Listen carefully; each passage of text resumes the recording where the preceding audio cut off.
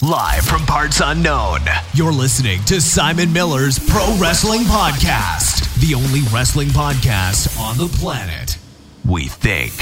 Sit back, relax, prepare for positivity to run through your veins as Simon Miller gives you your weekly dose of powerful pro wrestling audio.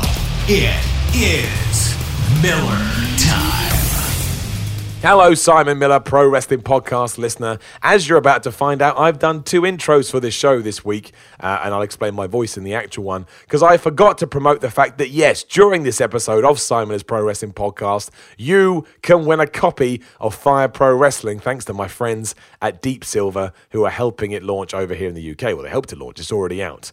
I realized I didn't want to get to the 30-minute mark, wherever it was, where I start talking about the competition, so I just decided to record another intro. So in about 10 seconds, you're going to get another intro welcoming you again. But yes, 5 copies of Fire Pro Wrestling on the PlayStation 4 to give away. All the details in this episode of Simon Miller's Pro Wrestling Podcast. Hello and welcome to Simon Miller's Pro Wrestling Podcast. My name is Simon Miller and this is a Pro Wrestling Podcast. Now, we've got to address my voice before we go anywhere, because I don't want anyone to think that I'm slowly dying as I record this, but I had a hosting gig over the last 4 days, over the weekend, I should say, and I did a lot of hosting over those 4 days, and it's just one of those things. Unfortunately, it will slowly take out your voice, hence why I sound a bit like an old man that smokes 20 a day, even though I've never smoked a cigarette in my life. There you go, cracked a little bit for you. I should really drink some more hot drinks, get some of that cold and flu stuff in my throat. But it doesn't mean the podcast stop. The week in gaming went up today as well. Sorry, that was a little delayed, but again, just running around trying to balance everything out. So if you would indeed like to enjoy a gaming podcast with myself, just search for The Week in Gaming on iTunes or SoundCloud. Hopefully to be on Spotify much as this soon, as I also dip my toe into other waters. And as always, patreon.com/Simon316. If you can support any of this, even if you can throw me $1, that would rock. And you can come on the podcast as well. We've got some reward tiers for that too. Something else I do want to address, as I announced earlier today on my Twitter at Simon316, and a lot of people, yeah, it got a lot. I'm really excited about it, but I didn't think it would get as much feedback as it has on social media. But yes, not the voice you hear now, but my voice once it's recovered is gonna. If you're Brit, this is more for a British crowd. But I'm sure they have the same in America. If you watch WWE on Sky, I'm sure over the last 10 years or so, however long it's been, you're more than aware of the adverts that go, WWE 2K19 sponsors WWE on Sky. Well, amazingly, the opportunity came up for me to give it a go. Audition wouldn't be the right word, but I'll use it for lack of a better term. And as I found out this morning, hence why I tweeted it this morning, yeah, that's going to be me from 1st of October. Thank goodness I didn't ask now with my voice like this. I'd be like, yeah, I got a problem. But from the 1st of October 2018, which is about a week away, should you watch the Raw repeat on Sky One or the Monday Night Raw and SmackDown on Sky Sports Action or whatever the hell it's called these days, you will get me telling you to go out and buy WWE 2K19. Which is really cool. It's one of those things that it's one of those things that you get and you're like, oh man, now that I think about it, I'm really happy that I've got this. I feel quite proud and I'm really sort of chuffed. But yeah, it wasn't even something that ever popped in my brain beforehand. So I did want to throw that out there just because a lot of people were very nice about it, said lovely things, and really, yeah, kind of gave me that wonderful feeling in my stomach. I was like, good for you, Simon. You went out there and you did it. You're good stuff. Right. The main topic I want to talk about as we begin, I imagine it's probably going to wind a few people up, or it certainly seems to every time I bring it up, but, it seemed to be the talk of the town sort of this week. And it does come down to what happened with Brie Bella and, I can't remember her name, Liv Morgan, always slips my mind. And Liv Morgan, this week on Raw, sorry, I recorded this on my computer, obviously, also like about 9 notifications. It's like, what the hell's going on? But yeah, if you haven't seen it, Liv Morgan got knocked out on Raw by 2 kicks from Brie Bella. She was doing the yes kicks, and, she hit one too high, and it smashed Liv Morgan in the head, and then, through whatever reason, this is what we're going to get into, she kicked her again. I mean, as far as I see it, she didn't realise she kicked her in the head and didn't realise she knocked her out, so you just keep going. And then there was a bunch of hoo-ha afterwards where it was like, what should we have done? Why was Liv Morgan allowed to continue on with the match, and so on and so forth? The way I see it, and this is what I want to focus on, and we'll use this as our example, but I would copy and paste this for all of wrestling. And I know a lot of people don't agree, and I completely understand that. I'm not saying that I'm the authority on this or I'm 100% right. I'm certainly not. But for me, because pro wrestling is quote-unquote not real, I don't like that term, but we all know what we're talking about. The best thing about it is that we can try and protect the people that do it as best as we can. And I understand that takes away from the momentum or the emotion of a match. I 100% get that, and it's true. I remember, was it Finn Balor and Samoa Joe, when Samoa Joe got that horrendous cut on his head, and WWE sent a doctor down to try and wipe the blood out of his face. Obviously, Samoa Joe wanted to send him away because for those reasons exactly. And a lot of fans said that took away from the match, and I'm sure it did. But given what could have happened, and there obviously Joe was fine other than, a cut and I'm sure a headache the next day. But given what could have happened or what can happen in those situations, I am always up for protecting the wrestlers first and worrying about everything else later, especially when it comes to knockouts. I mean, Brian Alvarez on the Wrestling Observer put this the best when I was listening to one of their shows this week. If you get knocked out in a real fight, there's that word again, but if you do in the UFC or whatever, in MMA, that's the end of the fight. That's when it comes to a close. Like, the whole point is you've won. The other person's knocked out, they can't carry on. So if we can do that in the real world of fighting, we can absolutely do it in the fake world of fighting. And that's why that really should be part of WWE's remit. And again, the problem was, we were watching the Riot Squad versus the Bellas, and who the hell did the Bellas team up with? Natty Neidhart, which wasn't a massive match. I mean, they're building the Super Showdown. They wanted to do this finish to make the Riot Squad strong before those teams face off in Australia. But I get it. There could be a bigger match, and then you're going to struggle with that. I mean, you could argue that Finn Balor versus Samoa was a bigger match. But I really do think that, storylines and narratives and pro wrestling in that sense should really always come second to somebody's health. It's just what I think. I don't want to see any more horrendous injuries. I don't want to hear, amazing as it is and how much respect I have for them. And look, I'm being a hypocrite here because when I got injured wrestling, I tried to carry on too. I'm talking from a hypocritical point of view. That's fair. You can call me out for that and you'll be 100% right. I can't argue that. But from a moralistic point of view and how I feel just sitting here talking to you guys now in my weird voice, my Kane voice, my name is Kane, I would much rather that was always the president. Or that was that kind of the order that came from up high was that. And again, look, the real, let's switch gears a little bit because I'm ranting. But the real thing is everyone was, Brie Bella, she's crap and she should retire. She's a liability. She's a botch artist. I don't really think that's fair. Like, I know a couple of weeks when she was back, she caught her foot on the rope and she kind of face planted her dive. And obviously this wasn't great. But one, I'm sure no one feels worse about this than Brie Bella. So I don't think she needs the weight of the internet coming down on her. But also I'm talking about me here. I don't think that it's my prerogative to decide whether she should and shouldn't wrestle because she may be a liability. I think that's up to the wrestlers and I think that's up to WWE management. I don't think they'd ever put anybody in the ring that was legitimately unsafe. But I certainly don't want to bury Brie Bella for this. Again, I imagine she feels terrible. I imagine it's something that she regrets more than anybody, and nobody wants that. And again, in that situation, I don't know. I mean, it all depends on the protocol from the top. Yes, I think the match should have just been stopped. I don't think Liv Morgan should have been dragged over to the corner and done that suplex. I think she should have just got out of there, which she was done after the break. And that was my real point of contention with it. Because, I mean, she suffered a concussion, but it could have been worse. Like, if you do any research into CTE or brain injuries these days, and it is terrifying, and I'm pretty sure, let's say this was the main event of WrestleMania, like I'm sure it's not going to be. But even if we put it on that kind of stage, I'm pretty sure all of us would agree I'd much rather somebody got taken away and it turned out they were okay, even though we quote-unquote ruined the match, than, well, let's put the match first. Oh, it turns out now they've got a brain issue. I mean, we see that in boxing a lot when Chris Eubank Jr. fought. It's terrible of me. I can't remember his opponent's name. But, that guy, he was in a coma. And I know it's different in boxing. Of course it is. But it's still a head injury. It's still a brain injury. Mistakes happen. And I just really would prefer it if that's the direction we went in. It would be, it would make me, I don't say make me feel more comfortable watching it, but I'd already heard about the knockout before I sat down to Raw, and that's just the nature of social media. And even then, I wasn't prepared for how bad it was. Like, it really did look quite brutal.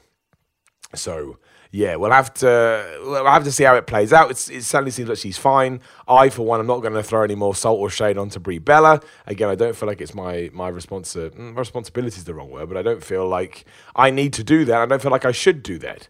That feels like a mistake. That's not the right word, a mistake. It's not something I want to do. I can't think of the right word here, but it's just not something that I want to do.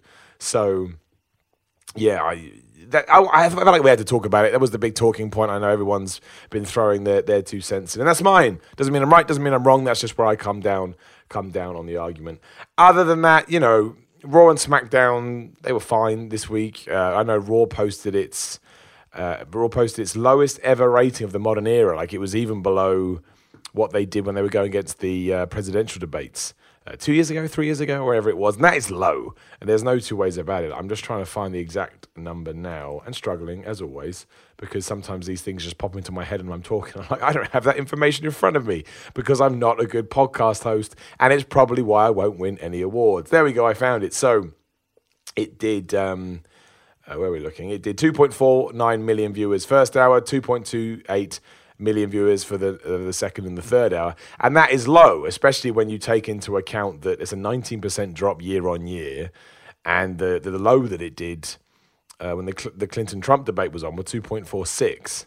And again, I stand by what I've said before. I don't necessarily think, I don't necessarily think that it's something the fans have to worry about. I mean, if you're watching Raw and you're enjoying it, then that's all that matters to you. But obviously, you need a base. You need a solid base to grow from. And if you don't have that, down the line, if your core audience keeps dwindling, then it doesn't matter about these latest TV contracts. It will change the game 5-6 years down the line. Again, you don't have to worry about that now. You can just worry about the money and these incredible deals that you've signed. But eventually, that is going to become an issue. So it just surprised me. I wasn't expecting it to be that low. And we'll see what happens. I actually thought Raw and I thought SmackDown was a much better show than Raw, but I thought Raw was entertaining as well. Like, I thought the planting of the seed for a Dean Ambrose heel turn, which you imagine has to be the direction that they're going to go with, including the other side of that. There was also like a double tease that maybe Drew McIntyre would go face. I like that. And given that the idea before Dean Ambrose got injured was to turn him heel, and it was supposed to be Dean Ambrose versus Seth Rollins at WrestleMania 34. And I'd like to see that because I think Seth Rollins and Dean Ambrose had such good matches last time they feuded. The only really thing you need to do is switch those two things around. You can't turn Seth. Seth's on a roll as a face at the moment. He's finally found that thing he didn't have first time around. Or even trying to get the last couple of years or so. So you don't want to do that now. And Dean Ambrose, even though he has only been back a few weeks, and I put this more on blame on WWE than anything, but they have kind of normalized him that quickly. He does just feel like the third part of the Shield. But I think, I'm not saying that was intentional, but I think they realize that now from, far away, looking at it far away. And that's why, they deliberately had that moment where Roman Reigns held up his Universal Championship and Seth Rollins held up his IC Champion. That annoyed me to begin with because Seth Rollins hasn't given a shit about the IC Championship for the last few weeks. And now all of a sudden it's back front and center. We've really got to change that. But anyway, in terms of what they were trying to get across here, in terms of what they were trying to highlight, absolutely, I thought it was a good idea. And I think Dean Ambrose should do it. I don't think we need to do anything soon. I think we can run this out over a couple of months, if not longer. But eventually, yes, I think that when the Shield, because let's face it, the Shield to me, this reunion, it's fun and they get a good reaction as they did at the start of Raw, but it's not life-changing. I don't think Raw needs them. So when Roman Reigns can spin off into his own feud against whoever that would be, because it's not, Braun versus Roman is not their own feud at the moment. You've got McIntyre, Ziggler, and obviously the rest of the Shield. When you're ready to do that, I think, Seth, being turned on by Dean, and maybe Dean turns on Roman as well. I guess you can do something like that and try and tie it in. Maybe you do Drew and Dean versus, Reigns and Rollins for a while. But I definitely think that's the direction you go. I wouldn't turn Drew McIntyre face. I think he's far better as a heel, and I think he's got a better run in him as a heel. You can turn him baby face down the line. But I like that. I like the fact it went through the whole show. I like the fact that all parties kept connecting with each other. A bit stupid because they're meant to hate each other, but whatever. And I thought the main event as well, which was, the Authors of Pain and Braun Strowman, the Authors of Pain and Baron Corbin taking on the Shield was awesome, especially because the Shield, were hitting at Authors of Pain, or AOP, I should say, with big moves. And yet they were told, you're allowed to no-sell these. That's how you get people over. Because Baron Corbin took the fall, so we don't have to get worried about that. That keeps the AOP's integrity intact. But also because, they're being shown to be able to hang with these guys who are main eventers, or at least, a huge part of the show, that finally makes the AOP feel different and special. And that's what we've needed. And it kind of goes to show, I don't agree with this. The fact they disappeared from TV and you started to wonder why the hell were they caught up to begin with. That's bad. But it does go to show that anybody can be saved within a few weeks with the right idea. And on top of that, I think it's even more exciting that WWE seems to have embraced managers again. Leo Rush is there, who I think is doing a great job with Bobby Lashley. I love everything between Bobby Lashley, Leo Rush, Kevin Owens, and Elias. I think it's really, really fun. It's kind of stupid and ridiculous, and the finish to the Lashley-Elias match was dumb. But otherwise, I think it's really, really entertaining stuff. You've got Drake Maverick with the AOP. Carmella seems to have associated her with Truth, and they're kind of pushing her as a manager, even though obviously they're doing that stuff in the Mixed Match Challenge. I swear there was somebody else as well, but now I can't remember. But that's not the point. Before there was a time when a manager was like, it's a terrible word. You can't say manager. Whereas I heard it load on Raw and SmackDown, and I like a good manager, especially for like Bobby Lashley, who I actually think is a better promo than people are giving credit for, but it certainly helped him. How Leo Rush is going to get over as a face, I don't know, but maybe that is an interesting dynamic because the heel-face divide in WWE is crazy at the moment anyway. You look at Roman Reigns and Becky Lynch. So maybe you can get away with having that kind of dynamic. I mean, it's not like Leo Rush is doing anything wrong. He's just a bit annoying with his squeaky voice. So we'll have to wait and see with all of that. But I certainly, I certainly like the Shield stuff. I thought that was really, really well done. Everything with, like we talked about the women's match. Again, it was what it was, even on ups and downs over on What Culture. I didn't give it an up and didn't give it a down, to which one person went crazy about. How can you not give it a down? And it's like, well, I just didn't think that it needed it. I think when it comes to health and things like that, it probably makes more sense just to focus on that, rather than doing it. I don't understand what they're doing with Finn Balor and Jinder Mahal. They had a match. I understand, again, we're pushing this Mixed Match Challenge, so we want to get everybody involved in that sense and try and get people to go and watch it. But yeah, I wasn't necessarily a massive fan of that. And Finn Balor, to me, at the moment, just feels lost entirely. And you really have to start thinking maybe it is because he's not the biggest guy in the world. That's all I can think of. I can't think of any other reason why he wouldn't be pushed. And when he first came, obviously, he was the champ. For a while, he hurt his shoulder. So I think maybe a combination of, people in charge not being able to trust him in case he gets injured again, coupled with the fact that he's not the biggest dude in the world. And Jinder Mahal is just stuck in this bizarre gimmick, which, again, he just changed into with no real transition. Just one day he was doing, all that shanty stuff. It's just bizarre. I don't get that too. The tag team title match between Drew and Dolph and the Revival was awesome.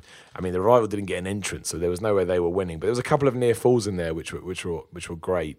Also, to understand what we're doing with Chad Gable, I think he finally had some momentum, and I was excited to see about again what they were going to do. I thought they could have just kept building him, let him squash people for a while, let him go through people for a while, and then have Bobby Roode turn for one reason or another. But we're absolutely not doing that.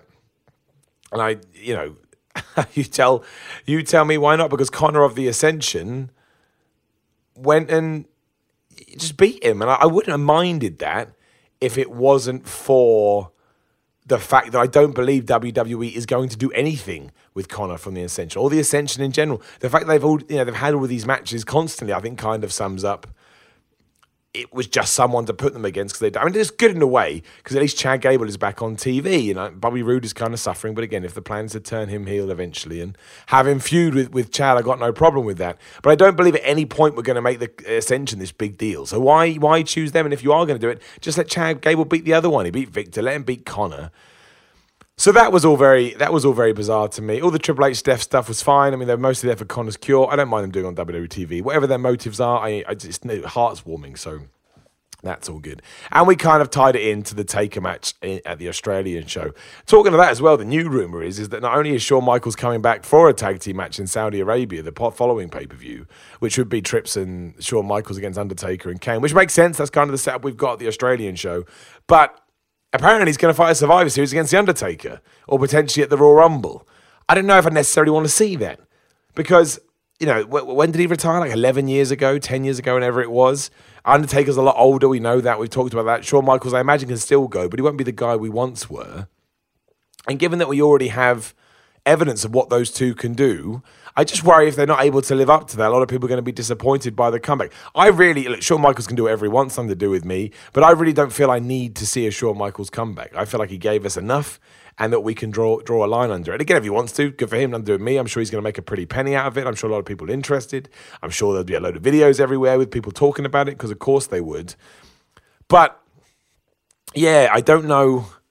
It doesn't excite me to the point that, I know it's bad, and I'm not saying that I think Goldberg is a better wrestler than Shawn Michaels, but certainly when they said it was going to be Goldberg versus Brock Lesnar, I was like, okay, that's a match I've got to see. I'm going to stay off social media. I don't want it to get spoiled. I want to enjoy it.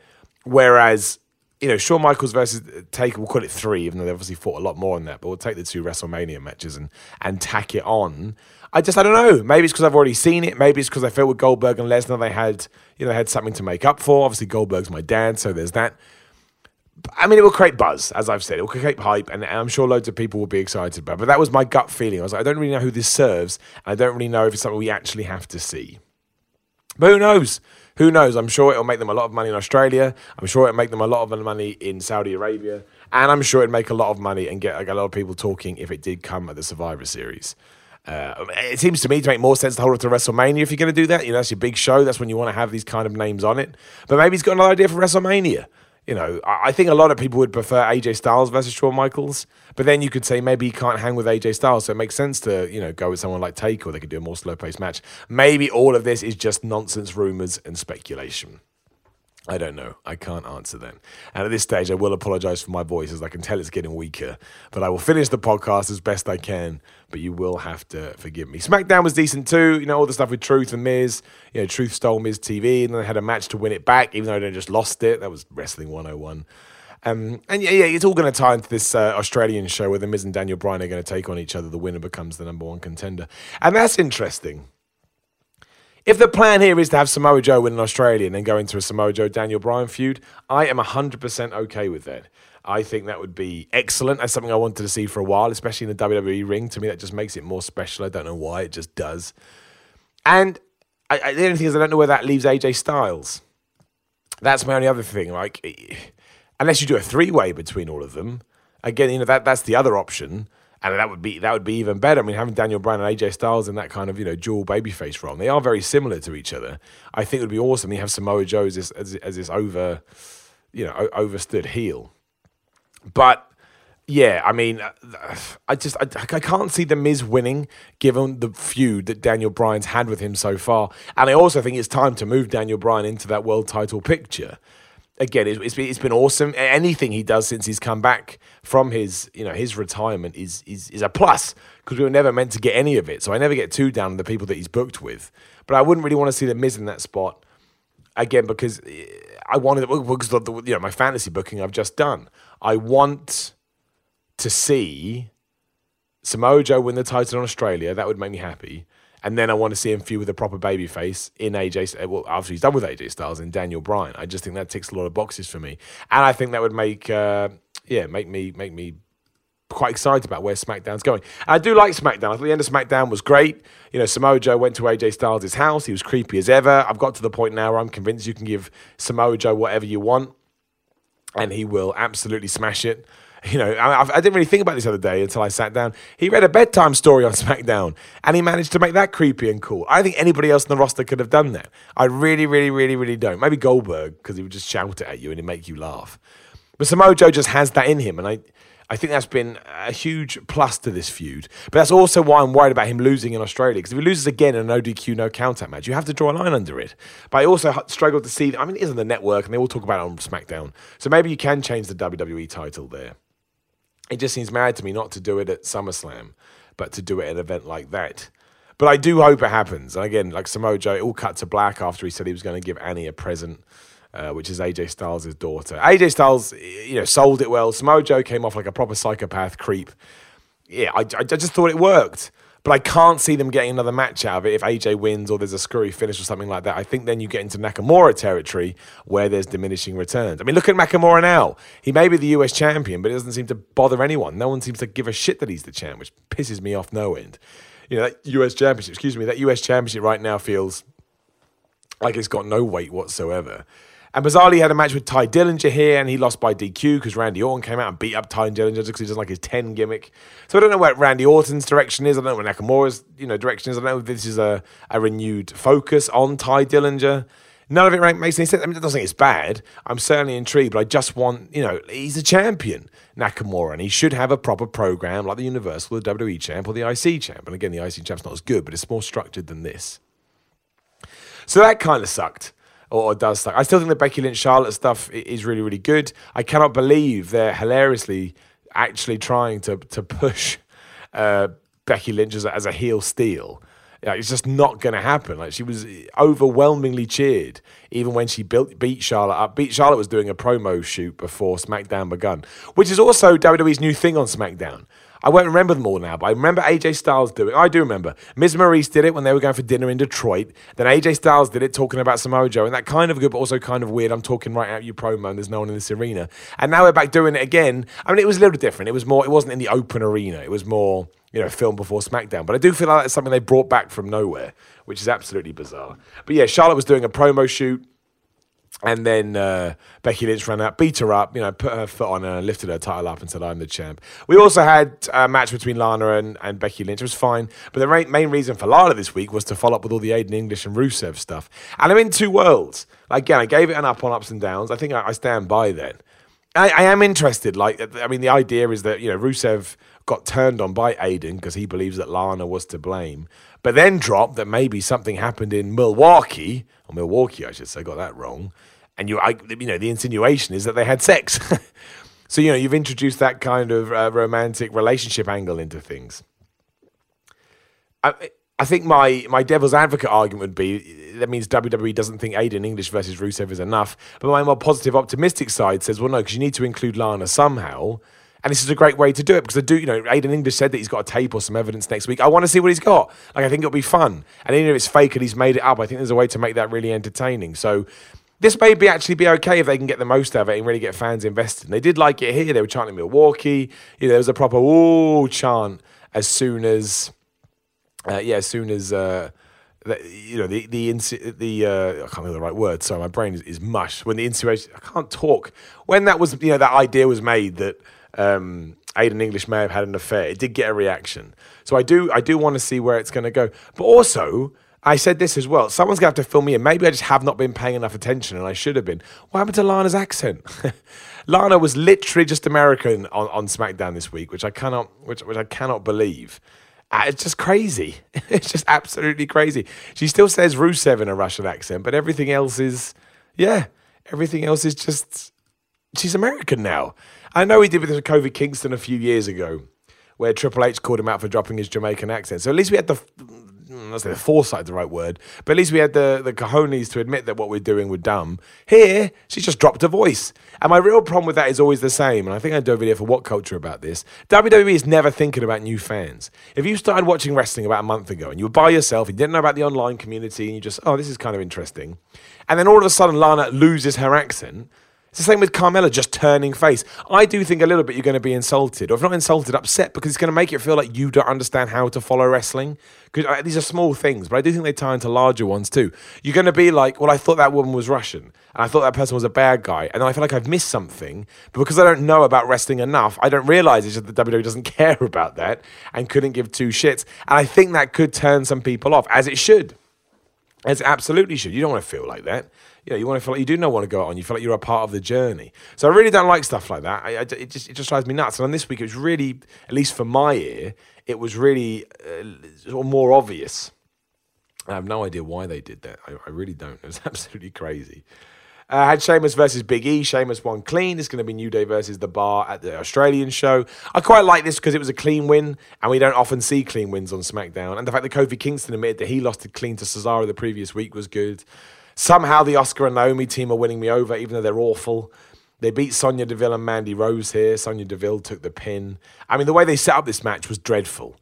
I think those Asuka and Naomi were talking about food, and then for some reason, Sonya Deville and Mandy Rose walked over at the oddest angle ever to challenge them to a fight. It honestly was, well, it was not good. I didn't enjoy it at all. I saw that before SmackDown had started, and I was like, I'm going to hate this match. But there is something so dumb about this partnership that it kind of made me laugh. And I'm not going to pretend otherwise. Asuka is not being used how she should be. I'd love to hear the argument that says, everything they've done since WrestleMania wasn't a mistake. I don't think it helped Charlotte, given that Charlotte soon lost that belt to Carmella, and it certainly hasn't at Asuka since she's lost. I mean, the whole point is that we had to make Asuka lose because it's hard to book someone that has an undefeated streak because their gimmick is, well, they're undefeated. But turning her into this, I don't think was the best option. Again, I actually think the tag team has some legs. Given that the Iconics were on commentary, I'm now thinking that out of Evolution, we're going to introduce the SmackDown Women's Tag Championships, which is fine. I don't mind that. I go with the argument. I do think there's too many belts on both shows, but I go with the remit that is for men's got it. Why can't the women have it? And it just stands to reason in my brain. But yeah, I mean, I don't know why I like this, but I did. But that doesn't mean I don't think Asuka could be doing better, because better's the wrong word. But it's in a position where she's a bit stronger, because I think she absolutely could do. And then, the show finished with Samoa Joe going to AJ Styles' house and just apparently destroying it. And again, I want to see... SmackDown's really interesting. There's 2 cliffhangers now I'm really interested about. I want to see what Aiden English has to show for himself, and I want to see, what happened to AJ Styles' house. So that was really, really well done. A good Raw and SmackDown, I thought. Nothing. SmackDown much better than Raw, but solid shows, even though apparently they're not striking a chord with many. I did want to talk about New Japan. I mean, I wanted to talk about the Destruction show when Gedo turned on Okada. But I think it got summed up best elsewhere. My thoughts have already been put out there. And that's the fact that, New Japan are so good at being patient and not overdoing things, that even though this was quote unquote an authority figure turning on, the number one guy in the company, it felt big in New Japan because we just don't see it that often. And also, Gedo and Okada have been linked, I don't know what the exact date, but 3-4 years, maybe even longer. So it actually meant something because they allowed it to give it time to mean something. And I understand the American product's different from the Japanese product. I'm not being that guy. It makes perfect sense why you would book them differently. I don't want them to be booked the same. Because if you start booking New Japan like WWE or vice versa, I can't enjoy the other one as much as I can, because right now they offer me something different. So I am looking, I think that's really good. I think it would give Okada a new path, and obviously that would help Gedo tie into some stuff too. I haven't seen the rest of the card, unfortunately. It's sat there on a computer waiting for me to watch as I run around and try and get stuff done. But apparently a decent show. I mean, a few lulls on there, but I'm a big fan of what they did with Okada. I just think it gives him a new edge to follow. So I'll keep an eye on that. I think it'll be interesting. Other 2 things I wanted to touch upon quickly were Kofi Kingston is officially the longest reigning tag team champion in WWE history. That's a combined amount of reigns at 954 days. I just think it's nice. I don't know anyone that doesn't like Kofi Kingston, or at least respect what he's done. How old is Kofi Kingston? That's the real thing. Have a guess now before I tell you. I haven't looked. I've literally told you I haven't looked. I'm going to say he's 41. So have a guess. Oh my gosh, I went way old. Kofi, I'm so sorry. He's 37 years old. Because you've been around that long, Kofi. Your longevity has been that good. I thought you were older than you were. But I just thought that was nice. Someone like Kofi that's always come across well, kind of got screwed over in that feud with Randy Orton all those years ago, where I really think they could have pulled the trigger on Kofi, and they didn't do it. And I was always disappointed. I still remember that pop he got in Madison Square Garden when he boom dropped. I think it was the boom dropper through the table on Randy Orton. Everybody loved it. So that was a shame, but still he's found his way. He'll go down as a hero, absolutely. And I think the amount of love he has between himself and the fans is rare. I don't think you get that with everyone. I also found it interesting in an interview with I think it was the Mirror. Walter said that he doesn't know where all the rumors about him going to WWE came from, because he doesn't want to live in the US. Now that can change at a moment's notice, because of course it can.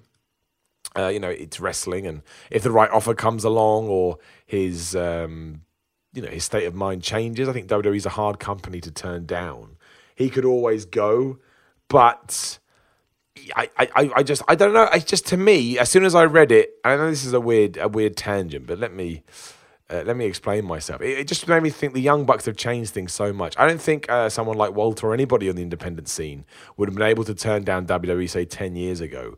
But because people like the Young Bucks, and others as well, I'm just using them as a small example, have opened the door to show, look, we don't need WWE to, be successful at this. You can make your own way if you're lucky, and still a lot of hard work has to go into it. I think that's changed everything, and I think it's wonderful there's a choice now, because we can almost see, the indie scene as like a WCW now. They're definitely knocking on WWE's door to some extent. No one can ever take WWE down other than WWE. They're too big. But they are, the independent scene is running shows like All In. New Japan is grossing more money than ever. There's more places to work. Like, there is a changing of the guard. So, in that sense, it is exciting. The fact that someone like Walter can just go, no, I don't want to do that. I like living in Germany. I like my schedule. I like going over to Europe. I like, he goes to the States to do stuff like PWG and all of that. But he doesn't feel like he needs to, lay his hat there. And more power to the people, for himself and the people that want to. But I like this dynamic. I like there being choice. I like people being able to decide what they want to do because it creates a better bargaining place and it allows you to get, like I say, more over should you... without having to, go on the biggest screen. So we'll see what happens with that. It'll probably end up going now, and that throws all my ideas out the window. I think that's pretty much everything that happened this week. I may have missed something. I always mean to sort of write some notes as and when I go through a week. I didn't this week just because I've been running around. So my voice is going, I'm not going to lie. So we'll segue across to some questions just quickly. Now, you know what? I don't want to screw this up. Let me just go check a news site just in case there's something that I've forgotten. I'll be like, oh, you idiot, Simon, you should have talked about that. Because by next week, it'll be too late. And nobody wants that. That will upset everybody. I don't think so. I'm looking now. No, the big thing again is the Raw lowest audience slump mixed with... the Brie Bella stuff. They are apparently shooting a pilot for a Matt Hardy show on the network. I think if we have a lot of fun for that, that'll be awesome. That was the other thing. Hulk Hogan apparently is going to be at Crown Jewel. Somebody with the Saudi Arabia Sports Committee, I believe, tweeted a picture of Hulk Hogan that insinuated as much. I've made my thoughts on this very clear on a What Culture video I did. I don't want to see Hulk Hogan back. Again, you're allowed your own opinions. I'm not shitting on anyone's opinions. For what he said to me was just too much, and I've seen enough Hulk Hogan in my life. I don't need to see him again. That's not saying I don't think he should be allowed to come back. I don't think that's my decision to make. And if someone decides that he should, great. That's their decision. But if someone put a gun to my head and said, "Simon, do you want Hulk Hogan to come back?" I say no. Maybe like Shawn Michaels for different reasons. I don't need to see Hulk Hogan back again. I've got no desire to see it. And I still think what he said, if you actually go read the quotes, is pretty tough. Probably made worse by the way he handled it when he did that apology a few weeks ago as well. Just my 2 cents. I think it probably could happen at the Saudi Arabia show. I think they get paid so much money. I think that makes perfect sense. So we'll have to wait and see what happens with that. But let me know. Let me know if you'd like to see Hulk Hogan come back. Come tweet me at Simon316 or drop me an Instagram message at Simon316. Come follow me on there, on those platforms, and we can have a chat about it. I'm happy to hear anybody's opinion. And I'll drop in here as well. Join the Facebook group as well. Search for Simon as Pro Wrestling Podcast. It's not only a great way to have awesome chats with other wrestling fans, but we always do the Q&A in there. That's where you can ask your questions, which is what I'm going to talk about now. We're going to go through the questions. Also, just realized at this juncture, I forgot at the start of the show to let you know. So you're going to get a weird intro now. We'll see how many people get there. I meant to promote the fact that, yes, on this episode of Simon is Pro Wrestling Podcast, you can win yourself a copy of Fire Pro Wrestling for the PlayStation 4. I'll do a new intro. Don't worry about it, and you'll never know. Apart from when you get here, and you feel like you're part of a club because you listen to the whole episode, you get the juice. I have a few copies to give away on the PlayStation 4. If you want to win one, and this is why I bring it up because I was about to mention my YouTube channel, all you need to do is this. Head on over to youtube.com/The Miller Report Rules. Make sure you subscribe if you haven't already subscribed. Find the video that this podcast will be in, and it is going to be called something like, The Health of Wrestlers, or just find the latest podcast, the one that will go up on the 26th of September 2018, and leave a comment saying, I want to win Fire Pro Wrestling. It's a worldwide competition, doesn't matter where you live. I'm going to pick winners at random. I'll reply to your comment on that YouTube video to let you know if you have won, and I'll let it run for a week. So make sure you keep an eye on that as well. If you don't get back to me in a couple of days, I'll give it to somebody else. Then we can have a little chat privately. You can give me your address, and I'll send them out to you. I should have 5 copies to give away. 99% sure I've got 5 copies to give away. So yeah, head over to youtube.com/The Miller Report Rules. Subscribe. Find the video with this podcast in it. And leave a comment below. That's it. That's all you got to do to win. Nice and easy. Let's do the questions. Again, Facebook Pro Wrestling Podcast. Simon is Pro Wrestling Podcast, and you can ask. Actually, I give one away on Facebook as well. I'm going to give 4 away on YouTube. Actually, here's what I'm going to do. I've changed my mind. I'm going to give 3 away on YouTube by doing that. I'm going to give 1 away on Twitter. All you got to do is come follow me on Twitter at Simon316. And, just tweet me, I want to win Fire Pro Wrestling. And then we'll give away one in the Facebook group for the same reason. I'll put a thread up there at some point. All you got to do is say, yes, I want to win, and I'll pick a name at random. Nice and easy, multiple ways to win. Thomas Speller, what is your favorite NXT TakeOver event in history? Well, Thomas, that's one of those questions I probably should have researched before I read it. I didn't read the questions. I always just come to them. As they are. I mean, I guess it would be the NXT, I can't remember what it's called, the one in Dallas. I guess it's called TakeOver Dallas, when Nakamura debuted. Mostly, I'm being biased, I was there. I got to see Nakamura's debut. That match with Sami Zayn was amazing. And the feeling and atmosphere in the crowd was kind of like what I felt at All In. It felt unique. It didn't feel like any other wrestling show I'd been to in the past. So that, was really special. And it stayed with me since then. So that would be, again, because I was there. Otherwise, I mean, there's so many good moments, such as the DIY matches against the Revival.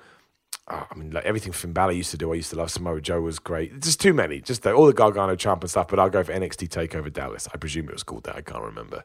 Robert Pate, if you could see any two wrestlers from any generation while they're in their primes wrestle, who would you want to see? I think it'd be Goldberg versus Steve Austin. I know that's not... there's probably better ones that I could choose, but I was thinking this the other day when I was thinking about on WrestleMania 18, it really should have been Hogan versus... Hogan versus The Rock, and it should have been Goldberg versus Austin. I just think about this the other day. I think that would have been amazing. Obviously, we know the reasons why that didn't happen, but I would like to have seen that. I think there's other pairings we could have put together that would have had a bigger impact, a better match. But in terms of impact, that would have spoken the most to me. So if I had my magic wand, I'd put Goldberg prime, and they kind of were their prime around WrestleMania 18 as well. But that's absolutely what I would do. I think I'd have loved that match again, like Hogan versus Rock. While they did in the ring may not have been great, everything else would have made up for that and then some. So it would have been all good. Mark Rory Day, what's your favorite wrestling show from start to finish? Well, WrestleMania 17 always gets in there because it is so easy to watch.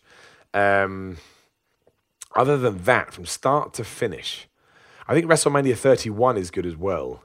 I think that's a really good show. I think that's really entertaining. I think I'd have to go sit down and go through that as well. I'll say WrestleMania 17, just because that is a really, really fun show. But there's probably another one that I'm not thinking of that would equally be as entertaining. But yeah, it's the start to finish. Like, I love Money in the Bank 2011, but I don't necessarily like everything else on it. I do like WrestleMania 24, because I was there. Just to be that asshole again. And again, when you're there, it just all makes things more special. But I'll say 17, and I may update you with that next week. James Harvey, on the current WWE roster or NXT, who would you choose as a tag partner to win the gold as a proper tag team, not simply a Teddy Long special?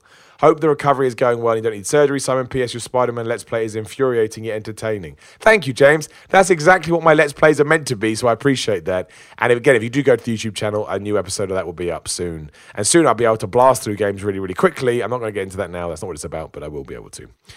As a proper tag team, I guess you want a tag team wrestler. I guess Cesaro, right? We're both bald. We both got kind of beards. We're both European. I think you can make something out of that. And as Cesaro has proven with Tyson Kidd and now Sheamus, he's a tag team specialist within the WWE. Obviously, he can do more should he so wish. So I'd pick Cesaro. And, the Bar have had tremendous longevity. So if I could have the same thing, we can go after the tag team belts. We can be called like the European Bald Kids. The EBKs. That's probably some terrible acronym for some awful hate group. But for now, we'll be imagine that no one knows. Like when Sue's group did that. Was it Paige's group when she came up and they had the acronym and it turned out it was some sex site or something? Always check WWE. Stephen S. Armstrong, with Vince now back into managers, would you like to see the return of a Bobby Heenan-style manager who has multiple wrestlers under their wing? Paul Heyman, maybe? And who would they have? Absolutely. I love the Heyman stable or Mr. Fuji when they would come out with different guys. Paul Heyman would fit in there excellently. I think Leo Rush would do that really well. Honestly, I really like Leo Rush. He's really impressed me. Other than that, I don't know, but there probably are a few. Corey Graves could do that role, given that he is like a modern-day Bobby Heenan in a sense. I don't think he's anywhere near as good, but he has that kind of vibe to him. So I absolutely think you can bring that style back. I think you need to find the right manager. That's probably something they need to invest more time in. They're lacking, I would say, at the moment. But absolutely, I would like to see that 100%. Christopher Brown, is WWE's lack of long-term planning hurting some versatile wrestlers? For example, did Bryan's return derail Owens and Zayn? Because if he hadn't come back, the Canadians might have beaten Shane and then could have had a more positive summer. No, I don't necessarily think with the Daniel Bryan example, but I do agree with you. I think the long-term planning hurts some people. Again, I think it's more just these random turns and the dropping of accents and small things like that. I think we need to plan long-term and figure out where we're going with people, because that may actually come back to bite you in your ass. So, yes, in certain extents, I think that's true. Like Baron Corbin right now, to me, feels aimless. Nakamura feels aimless. Finn Balor feels aimless. Jinder Mahal aimless. But as AOP has shown us, it only ever takes a few weeks to G some people back up. So I never think it's a huge problem. But continuity and not thinking past, the month to month from pay-per-view to pay-per-view, I do think I'm not going to say it's made the product worse, but I am going to say it's a stupid thing to say, but you hopefully get what I mean. I do think that it's made the program not as good.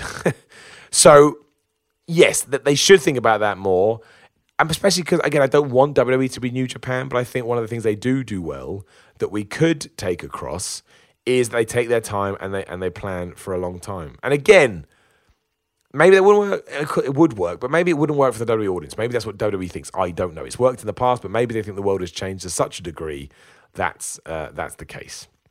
But I do agree with you to a certain extent, absolutely. Ryan Marks, what wrestling faction from any era would you join? Hart Foundation means I'll be teaming up Bret Hart. Bret Hart, favourite wrestler. Stone Cold was never in a faction, but he was in WCW, but that doesn't count. Dangerous Alliance. But yeah, or the NWO. But Hart Foundation first. Brian Quigley, if you could do a sponsor voiceover for any product, what would it be? I'm guessing the fact you got a laughy face, I'm guessing that's a joke. Ties into what I said earlier. It would indeed be WWE 2K19, Brian, which I will annoy the hell out of you soon every time you watch wrestling on Sky. Gareth Jones, what do you feel about Brie Bella's ability right now? Personally, I feel like she came back too quick, but credit to her for coming back at all after giving birth. Also, it's my name you always get wrong. You mix me up with Garth. Do I? I hope I said Gareth then, right? I don't know, but I'm saying it now. Gareth Jones. So we've made it. We're here. I think we talked about Brie Bella early on. Look, you've got every right to criticize her ability as a fan. You watch it, you know what you like and what you don't like. The stance I always take is that I'm not going to criticize wrestlers too much for their in-ring work unless it's something that has to be called out, just because I don't think it's fair. But absolutely, it wasn't great what happened on Raw by any stretch of the imagination. Safety, again, as I made clear, is a priority to me. I don't ever want to see anyone getting hurt. Joe McKinnon, hi Simon. Hope you're on the mend and keeping well. Thank you, Joe. Just wanted to hear your opinion on some matches you'd pitch for WrestleManias coming up. Well, look. If Shawn Michaels is coming back and you want to put him with The Undertaker, I don't think that's a terrible match to have WrestleMania 35. I would rather have a John Cena versus Undertaker match after what happened last year in a career versus career match. So either John Cena can walk away or you finally retire The Undertaker for good and you make a big deal out of it and you induct The Undertaker and do all of that. I don't mind having Brock Lesnar on the card. Brock Lesnar versus Bobby Lashley to me would be a fun fight if the Universal title's not involved and would, help Bobby Lashley if he's allowed to win. I assume Triple H will be on there. I don't know what you do with him. A Shield triple threat, Roman Reigns versus Seth Rollins versus Dean Ambrose for the Universal title, I think would be great. A lot of people have wanted to see that for a while. Samoa, again, we're probably going to see this beforehand, but if I can book it now, yeah, Samoa Joe versus Daniel Bryan versus AJ Styles, I think would be incredible. Other than that, it's difficult to try and pick out who does what. I mean, Nakamura versus... Who do you want Nakamura facing? There's probably some... I mean, Nakamura versus Finn Balor, I guess you would want, wouldn't you? I know we saw it in NXT. I think we saw it in NXT. I can't remember now. I get my brain. But I think I'd like to see that on the main roster done well and maybe even giving a New Japan vibe, which makes me a hypocrite.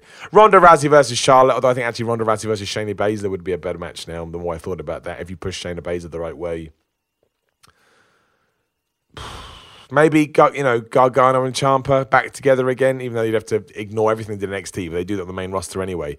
Going against someone like the New Day or the Bar or someone like that where you can have a really, really good tag team match, or even do the Revival again on Raw or SmackDown. Otherwise, I don't know. I need to see where the product's going to go over the next few months. I think the real problem with WWE right now is they don't have any superstars. So even when it comes to WrestleMania, there's no real match, even when you look at both brands and push them together, that I desperately want to see. There's some I would like to see. I think they're really cool, but there's none that kind of jump out at you as like, oh man, that's a WrestleMania match. Bradley Luke, I saw a fantasy booking where Roman Reigns beats The Rock at WrestleMania 35 and turns heel on him. What would your fantasy booking be to turn Roman heel? Well, I wouldn't use The Rock because The Rock's going to go away, and I don't think that would work as people intended. In terms of, Roman is a heel. I know it's like the WWE line, but it's true. I just think you need to double down on that. So yeah, maybe you do put him with Heyman. Maybe you do get him to tell the fans to fuck off. Maybe he does cheat to win. So yeah, it's a difficult one because it depends how you see heels. Because a heel is a bad guy that gets booed, which is what Roman Reigns is. That's where we get into this whole, there's no baby faces or heels in WWE, even though there is, and it's just a massive grey, blurry area.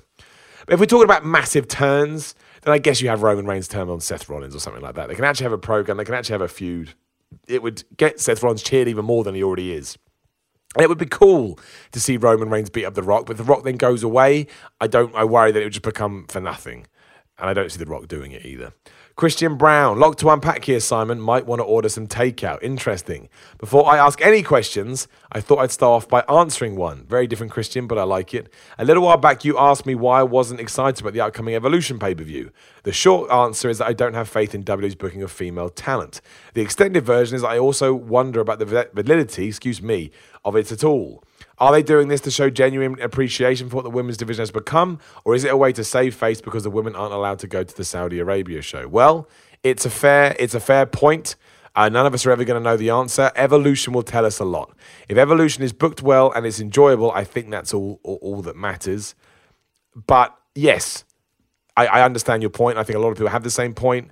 The placing of that show compared to the Saudi Arabia show is interesting. The fact they're doing an all-women's pay-per-view and going to Saudi Arabia to begin with is difficult. Certainly a conflict of interest.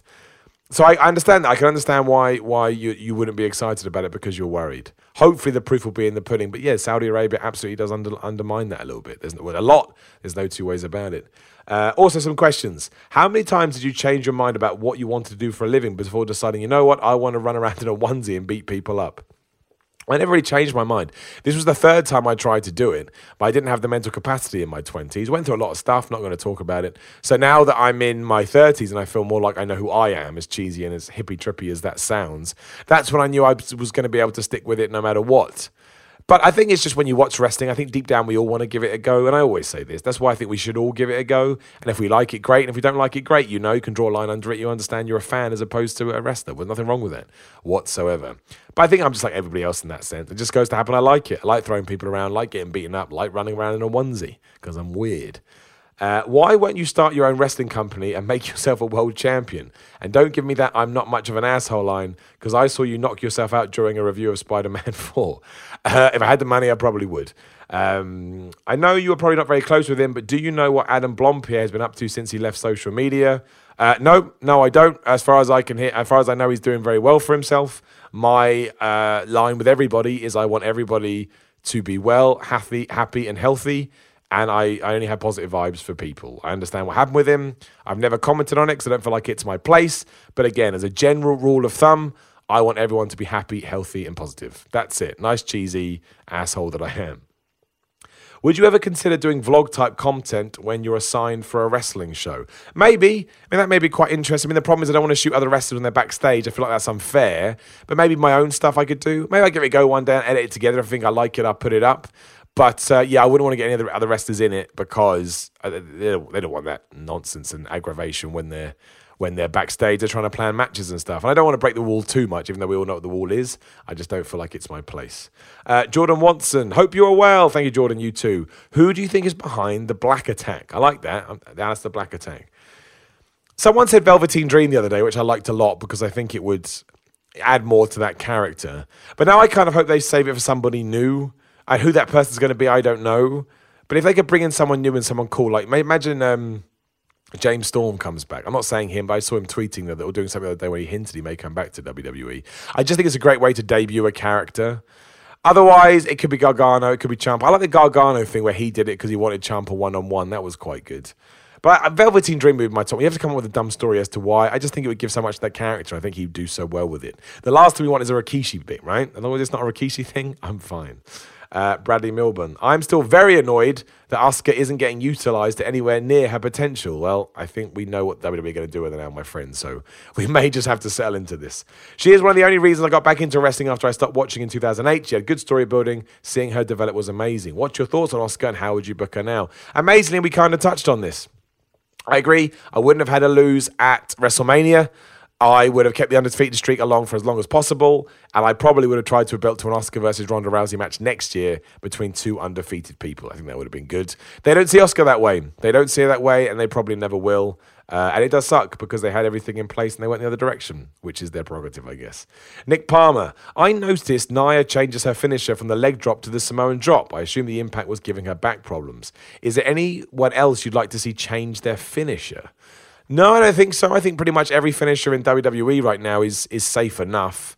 Obviously, Hulk Hogan's back problems are well documented in terms of doing the leg drop. But no, I can't think of any. I mean, the Muscle Buster comes and goes. The Styles Clash is pretty much safe these days. I think only a few people take it. And then Spear is, Romans is fine, Curb Stomp is fine, Dean Ambrose is a DDT. I'm just going through top guys. AJ Styles, phenomenal forearm. It's really, really easy. Randy Orton RKO, everybody loves that. Rusev's Matchka kick. No, not in WWE. I mean, outside of WWE, it's a different thing entirely, but we'd be here all day if we go through that. The indie scene, the whole point is to try and, kill each other. And whether that's right or wrong, I don't know. You tell me. But no, not within WWE. I think it's fine. Also, hilarious pictures of me that Christian Brown posted, which I'll just implore everyone to go to the Facebook group to check out. David Ayres, saw your promo on the What Culture YouTube channel and just want to say that it was really good. That's very nice, David. Thank you. My question is, which wrestler has the best merch? You can say your own. I definitely know the best merch. I'm still working on it. Joe Hendricks is good. He's very clever. He takes recognizable symbols and tweaks them so they, to match the Prestige brand, which is good. I will use this as a cheap plug, actually. Yes, if you do head over to the Defiant YouTube channel, you can check out what is essentially my first ever promo, I guess. So, I implore you all to do that. If you'd like to do it, it would make me very happy. So obviously I'm injured at the moment. I can't wrestle, but I can talk. I've still got a mouth, so I was like, okay, we'll go cut a promo. And yeah, a lot of people have said very nice words about it. So if you, if you could all go watch that and give me some feedback, that would be great. But thank you very much. I appreciate that. I could do better, but it was a good start, I would say, and I'll take that. Macaulay Armstrong, what's your favorite pizza? Throw some chicken on it, and I'm a happy man. Syed Shah, did you decide on how you would ferry the belt to the ring when you win a world title? Not yet. We still need some interest. But the thing is, everything's been done. Round the waist, over the shoulder, dragging it, hold it by your teeth, wrap it around your neck. We got to come up with a new way to do it, but I'll think of something. Stick it in my pants or something like that.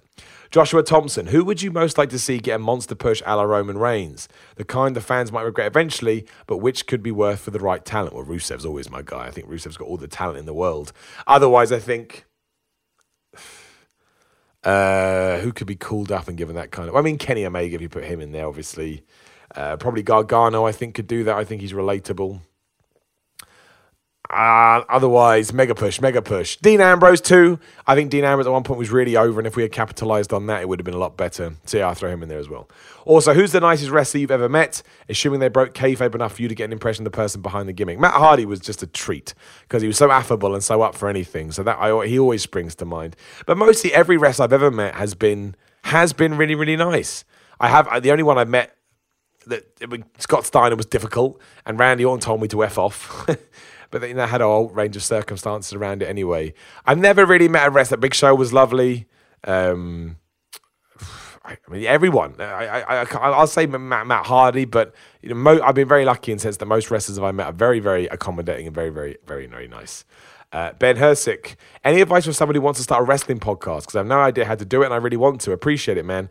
Just do it. If you can come up with a USP or something different to make yours stand out, I absolutely would. I think that's important. I just started doing mine because I wanted to talk about wrestling and nobody would talk about it with me because I don't think I started this before I joined What Culture. That's why I was doing it.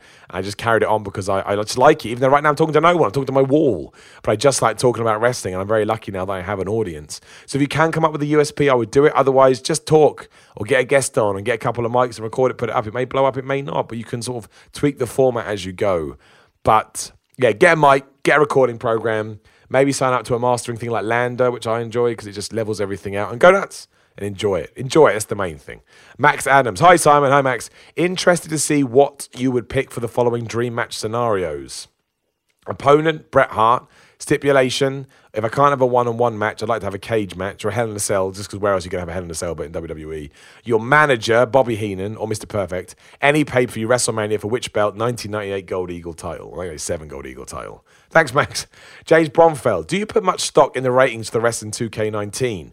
Do you think it's a bit of an indicator as how people view the talent? More importantly, what's your take on No Ciampa? All your best for your recovery, sir. Thank you as always for the awesome content up. Thank you, James. I appreciate it, and thank you for listening. I think the ratings in WWE 2K19 are completely done by the development team. I don't think WWE has any say in that because I don't think it can be bothered. I think some of it's done for social media. I'd imagine Ciampa wasn't put in there for storyline reasons that will become more apparent as we go. But no, I think that's all part of a marketing plan to a certain degree. Or maybe it's just a big debate that the developers have. But I would guess that WWE has no say. Maybe a few. I imagine people like Triple H and The Rock and The Undertaker all have to be approved. But otherwise, I imagine they just go nuts. But I don't know for the record. That's me speculating. Charlotte Sanderford. Hi, Simon. Hoping your shoulder is getting there. Well, not really, but fingers crossed. Thank you, though. In your opinion, who do you think is the worst WWE World Champion of all time that WWE heavily pushed with limited crowd reaction, and your reasons why?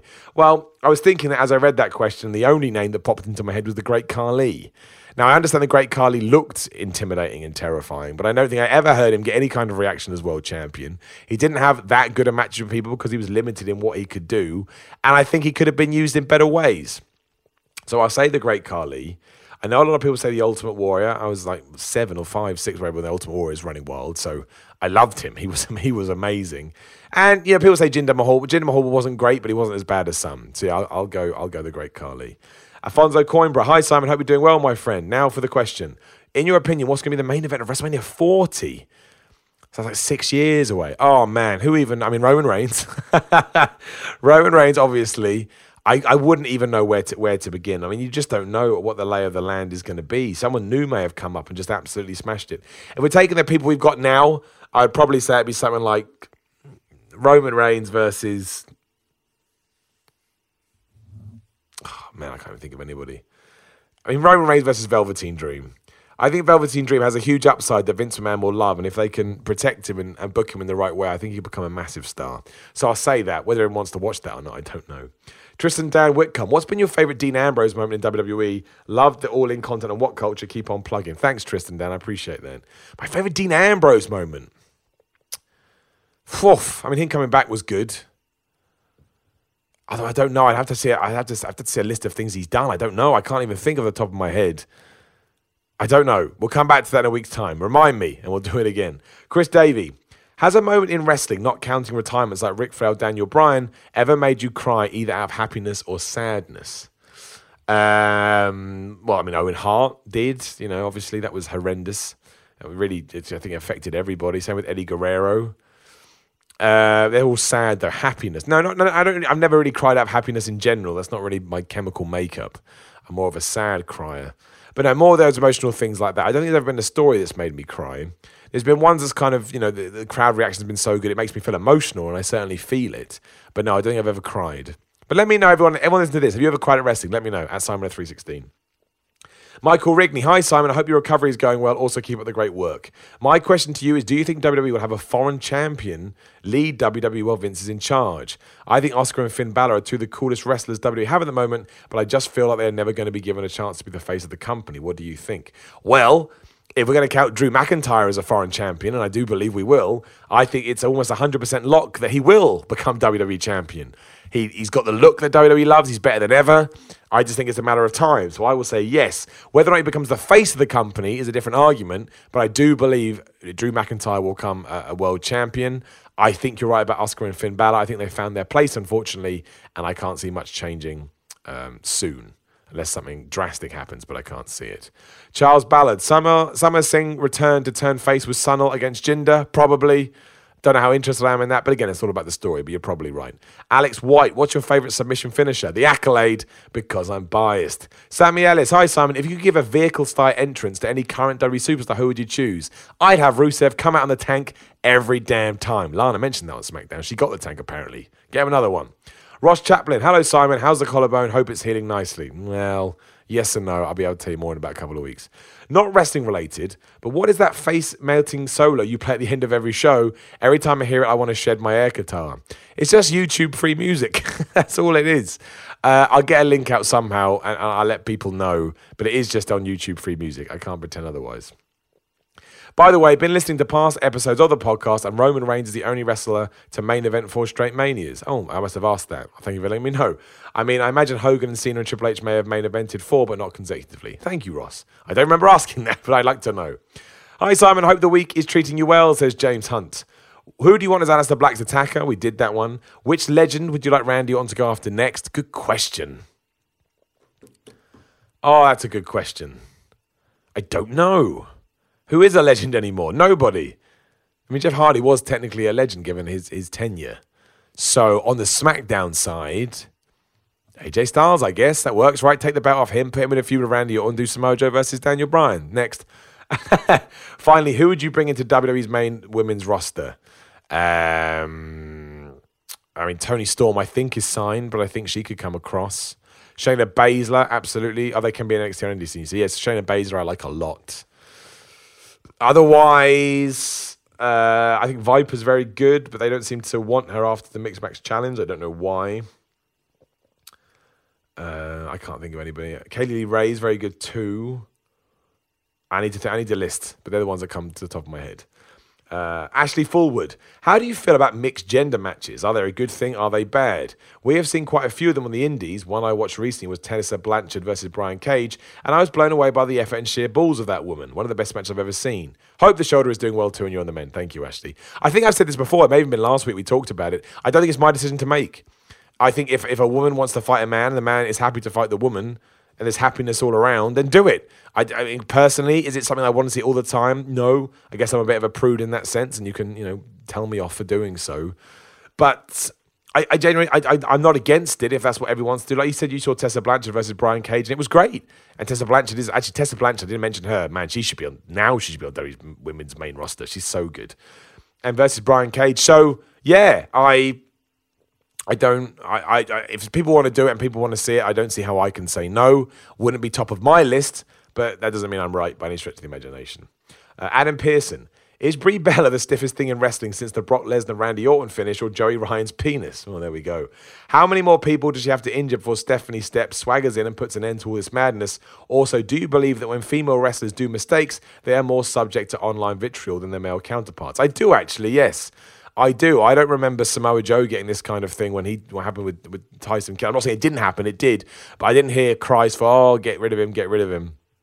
So I do think it's slightly unfair. I've made my thoughts clear on Brie Bella. I don't think she should be... Look, if Stephanie McMahon wants to fire her because the people in charge of WWE think she's dangerous, that's their decision. But I don't think it's my place to sit here and chirp on about that. I just don't. It's just my thing. Stephen Peter King, how much do you deadlift? Well, before I got injured, I was doing 280, but that seemed like a world ago now. Francesco Bozo, hope the recovery is going well. Thank you. What do you think about Kofi Kingston's newly broken record? If he deserves a single push, so maybe he can become a Grand Slam champion. And if so, would that mean he should split from the New Day? Cheers from Chile. I do think Kofi Kingston deserves a world title run. I understand saying you deserve it is dumb in wrestling because we decide who wins, but he just does. I just think so. And no, I think we can keep the New Day together forever. And when they do eventually go after singles belts, just have them as a support group for one another. I think it'd be silly to break them up. They're better. They're better as a threesome. Michael Carlson. Who would you like to see beat Kenny Omega for the IWGP title? Ross Chaplin has the same answer as me. Naito. I think that would be great. Josh Gell. Congratulations on being the voice of the sponsor for WWQ on Sky. Thank you, my friend. Here's my question. How long until you're on the pre-show panel? Well, look. Nobody knows what the future holds. If you had told me, way back when that I was even going to be doing this, I would have been like, well, I can't see that happening, and it did. So if I ever get the chance to be on the pre-show panel, you can bet your ass I'll be on the pre-show panel. And finally, Jose Antonio Guaido, how do you deal with insomnia? That is an interesting question, my friend. I guess medicine or meditation or chill out. Lots of different things. Message me about that away from this, and we can talk about it. And that's it.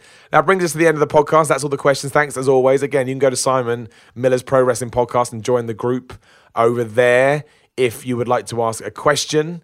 Thank you to everybody today with the kind words about this WWE 2K19 things. I really, really, really didn't think, I would get that kind of response. I was really excited about it. But yeah, I wasn't expecting that. So that's cool. Again, from 1st of October, I will annoy the crap out of you with my voice every time you watch wrestling. Head on over to Defiant YouTube channel. Check out my first ever promo. Give me some feedback. Let me know what you think. And yeah, that's it. Again, don't forget the competition. I'm going to go record the new intro now. I'm going to keep this intro too. So you just get 2 intros, because why the hell not? And go join the YouTube channel, youtube.com/SimonReport Rules, Twitter, Instagram at Simon316, patreon.com/Simon316 is how I'm able to do all of this.